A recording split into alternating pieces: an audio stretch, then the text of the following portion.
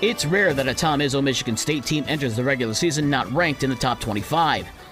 That will probably change next week. Unranked MSU facing number 4 Kentucky down in Indianapolis.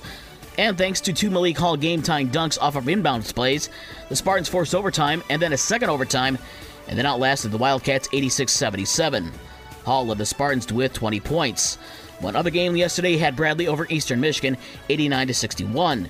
Tonight, number 20 Michigan will face Pittsburgh at 6 o'clock at Barclays Center in Brooklyn.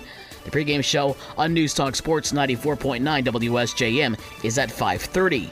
Notre Dame is also in action tonight at home against Southern Indiana. That starts at 8 o'clock. On the women's side, Michigan State beat Oakland 85-39. Tonight, Central Michigan is at Indianapolis. Western Michigan is at number 23 Michigan. And number 9 Notre Dame is at Northwestern. NBA tonight, Indiana is at Charlotte, and the Bulls are in New Orleans. In the NHL last night, former Chicago Blackhawk Dylan Strome scored with 49 seconds left in overtime to give Anaheim a 3-2 win over the Red Wings. Michael Rasmussen had a goal, and rookie Jonathan Berggren, who's just up from Grand Rapids, scored his first career NHL goal. Tonight, the Blackhawks host St. Louis. College football tonight, Eastern Michigan is at Kent State, and the second biggest rivalry game in the state has Western Michigan at Central Michigan at 8 o'clock in Mount Pleasant. The Victory Cannon Trophy currently is possessed by Central Michigan. The latest college football playoff rankings are unchanged in terms of the top 5. It's still Georgia, Ohio State, Michigan, and TCU as the top 4. Tennessee is still 5th, and LSU is now 6th. The Michigan football team will be losing one of their coaches, as Wolverines associate head coach Biff Poggi is taking over as head coach of UNC Charlotte, who moved up to FBS in 2015. The 49ers are 2-9 this season after firing their head coach earlier this season. A press conference is scheduled for next week. More Major League Baseball awards. The Managers of the Year were announced. Cleveland Guardians manager Terry Francona wins the AL award.